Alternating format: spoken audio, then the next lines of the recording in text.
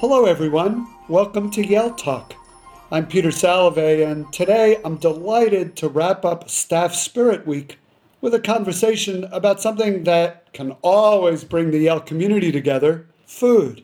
As many of you know, Staff Appreciation Day is an annual tradition that we began at Yale 6 years ago. Unfortunately, this year we can't gather together on Old Campus to share food and listen to music and catch up after the busyness of the spring semester, but I am glad that we are recognizing staff for their contributions to every aspect of our university through a week of online activities.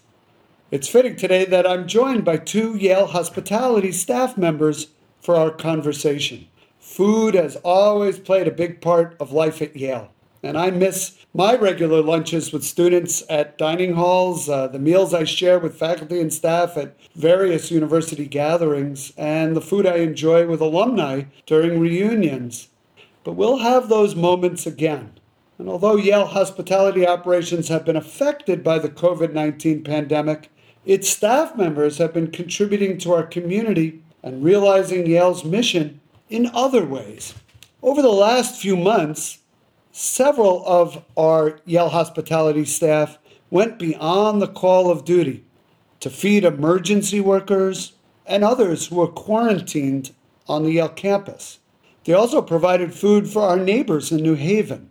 And I'm joined today by two colleagues who led such efforts. Maureen O'Donnell is Residential Dining General Manager, and Joseph Rusty Hamilton is a baker at Yale's Culinary Support Center. Maureen and Rusty, thank you for taking the time to speak with me. Oh, thank you for having us.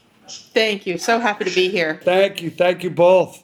So Maureen, over the years, Yale Hospitality had a long-term relationship with the city of New Haven by providing food to soup kitchens. Staff volunteer for fundraising and participation in all kinds of activities in support of the community. Tell me a little bit more about Yale Hospitality's relationship with New Haven's soup kitchens, especially now during the COVID-19 pandemic. Thank you, President Salovey. As you know, this period, our world has been turned upside down. But our team within Yale Hospitality made sure to prioritize what was most important: the health and safety of our staff, our students, and our greater New Haven community. And today, this still remains our priority and top focus for us. As food service providers, we absolutely hate to waste food. And our relationship that we have with our partners provides an avenue for us to offer really good food to our community members. Our community partners that we work with include Downtown Evening Soup Kitchen, Food Rescue USA, St. Thomas More, and Columbus House. And that's just a small sampling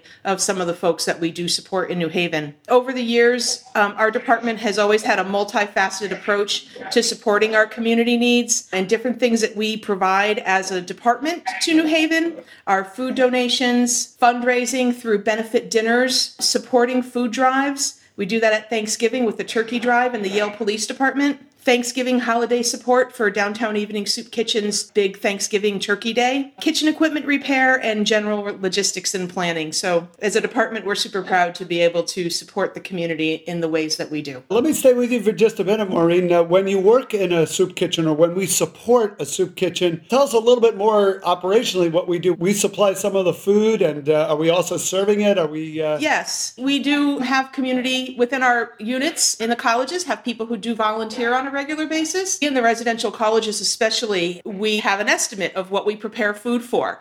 And sometimes all of our students come in and eat with us, but sometimes they decide to go elsewhere. It's an estimate. So sometimes we do have leftovers. We have a system set up within dining that several different organizations come around to assigned dining halls and pick up our leftovers and repurpose that food for the community and their soup kitchens. We do a variety of things on both levels. Thank you, and makes me very proud, but of course, it's so needed in our community always, but particularly these days. Absolutely. Rusty, about 2 weeks into the pandemic, Yale's Bake Shop turned its ovens over to become a different kind of facility, to become almost like a warehouse. We turned off the ovens and began to be a packaging warehouse in order to deliver food to members of our community who are sheltering in place. Tell us a little bit more about that and how you volunteered to help lead that effort. I guess it was around spring break when this thing started, so we had the Bake Shop kind of on a transition period. Are we going to wait till the students come back the next week? And then the pandemic started, so all of a sudden the shutdown began. And I give all the credit to the management staff for informing everybody what's going on as far as social distancing, health things going on, what we're going to be doing. Transition was pretty easy, considering management supplied us with the things they wanted to do. They supplied us with the material, the food, everything, and they provided us with a team that did everything. I mean, I'm always willing to help people out in times of need and everything else, and it was a great opportunity to do that. And Rusty, you ended up essentially preparing hundreds of meals every day that could be packaged up and delivered to wherever our students or anybody else was residing on campus, right? Right, and that's where management came in. They made sure the cooks, myself, were there early to prepare the meals. They then had people come in to package the meal, and then the drivers deliver the meal. So every team worked at the same time. So it was one big unit. So it was very satisfying to see everybody work like that. The teamwork is so important, particularly in food service. And this is not just members of the Yale community per se who we're feeding. These are some of the first responders who are living in residential colleges and others who are quarantined. If we had ended up using the field hospital that we created in the Landman Center of Payne Whitney Gymnasium, would you have been doing deliveries there too? It sounds like we would have. Whatever necessary. I'm sure, like myself, people are willing to help out in dire situations. So even though Yale's Bake Shop turned off its ovens, have you had a chance to do any baking at all? Only at home. Just, my wife sometimes wants me to prepare something, and she'll prepare the meal, and then she'll look at me and say, all right, it's time for dessert. So all of a sudden, now I'm put on the front line. Of course, I have the material, the equipment here to do it, so it makes it pretty simple. And of course, I have the knowledge, so it makes it even easier. Rusty, I have to say you're a fantastic baker, and I've eaten the creations you have made for Yale, which are incredibly impressive. And your previous employer was a well-known patisserie in New Haven, and I ate creations that you produced for them as well. Thank you. Over the years, I can see your face coming in there probably every other weekend, so I knew you by face, not by name. I remember chocolate mice that you made, and we served them. We actually served them at a wedding of a member of my staff that we held in my backyard. And the little kids at that wedding were just thrilled to eat those chocolate mice. Exactly. It was something to talk about. Maureen, you had to make a lot of adjustments in order to provide food for the community through the soup kitchens and such. Tell us a little bit more. In what ways are you working now that before COVID you didn't have to do? Well, now particularly safety is our top priority. Safety for our staff, safety for the people that we're working with, because now we're in just preparation mode for the fall. So it's mask wearing and washing hands and making sure we're social distancing and really setting up those safe workplaces for our staff. We've started to bring our staff back on June 15th, so we've been back for a little over a month now and just working hard to get ready for the fall, but really just creating a safe space and a comfortable space for people to work. And it's important that we all do our part to make sure that we keep the New Haven community safe. I love your comments and Rusty's comments that we're doing that as a team, that management and our workforce are partnering up together and working collaboratively. I love seeing that. Yeah, we can't do it without each other. It's so true in so many parts of this university. Absolutely. So let me go a little farther afield from food. Rusty, I know you're a golfer. Oh, there we go. Yeah.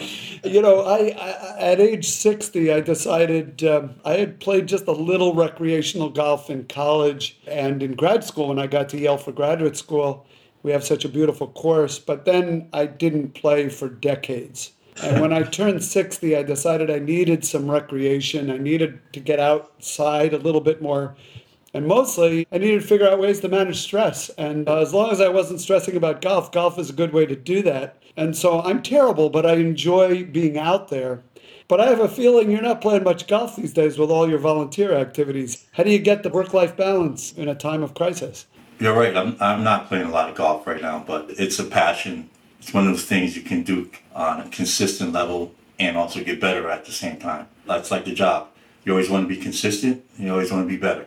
I don't worry about the stress part of not playing right now because in my mind, I'm always on the 5th hole or the 6th hole. So there's always a shot to be played. But the shot to be played right now is helping individuals in these crises. So That's exactly what I'm doing, and I'm grateful that Yale's management staff asked me to join their team. So this is the team I'm working for now.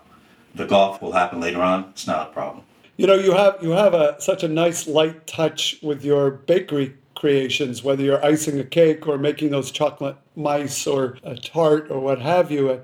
My guess is that generalizes to a nice light touch with the putter or the chipper, and right, it all works together. No, it doesn't. I tell you what, the lightness in the bake shop and the lightness on the golf course are two different things. You mentioned the frustration part of it. It is frustrating, but you know what? It's not my day job, so I don't worry about it. That's great. That's great. And Maureen, what are you doing to keep some work-life balance these days? Like Rusty, I also have a passion for baking. I went to culinary school, but really wanted to go be a baker, but ended up at culinary school. So my passion at home actually is baking, and did a lot of baking from the time that we were home, and posted lots of different things on Facebook and tried different recipes. And yeah, so it was fun, and it was a great distraction, and I was able to entertain my friends with, look at this good stuff. So it was good. Maureen, have you been part of this banana baking craze that the newspapers keep writing about? You know what? I did. I tried my hand at a different couple banana breads, chocolate chip, and some other things. And now that I've got zucchini coming out of the garden, I'm making zucchini breads and doing different things with all the zucchini that's coming out of my garden right now. Chocolate zucchini bread, Maureen, you should try it. Yeah. I've looked at those recipes. Fantastic. Well, I'd like to conclude our podcast with a kind of practical question that might be helpful for our colleagues and friends and our students. So, you know, in times of stress and times of challenge, we often turn to food as part of what makes us comfortable. The phrase comfort food didn't come out of nowhere. And thinking about trying to use food to make us feel better, we can make some unhealthy choices or we can make healthy choices. I'm wondering, what healthy comfort foods do you or your family eat? Perhaps that you serve them, or maybe that you could recommend to those listening to our podcast today. Maureen, I'm going to start with you. Okay, thank you. As I said, I do love to cook and bake, and always trying to find different recipes and different things to make for myself and my husband. And, you know, I try to make simple choices, work more vegetables in. If I can change out a zucchini noodle for a pasta, we'll do that. And I also like working with different flours when I bake, alternative flours, whether it's an almond flour or a gluten-free flour, and just really try to make those simple choices in trying to make some food items healthier. Rusty, how about you? How do you make healthy choices that still have that comfort food feeling? My comfort food go-to dish of the summer has been a fresh tomato fresh mozzarella with the basil, olive oil, vinegar on a bed of lettuce, and then grilled blackened chicken or grilled blackened salmon to go on top of that.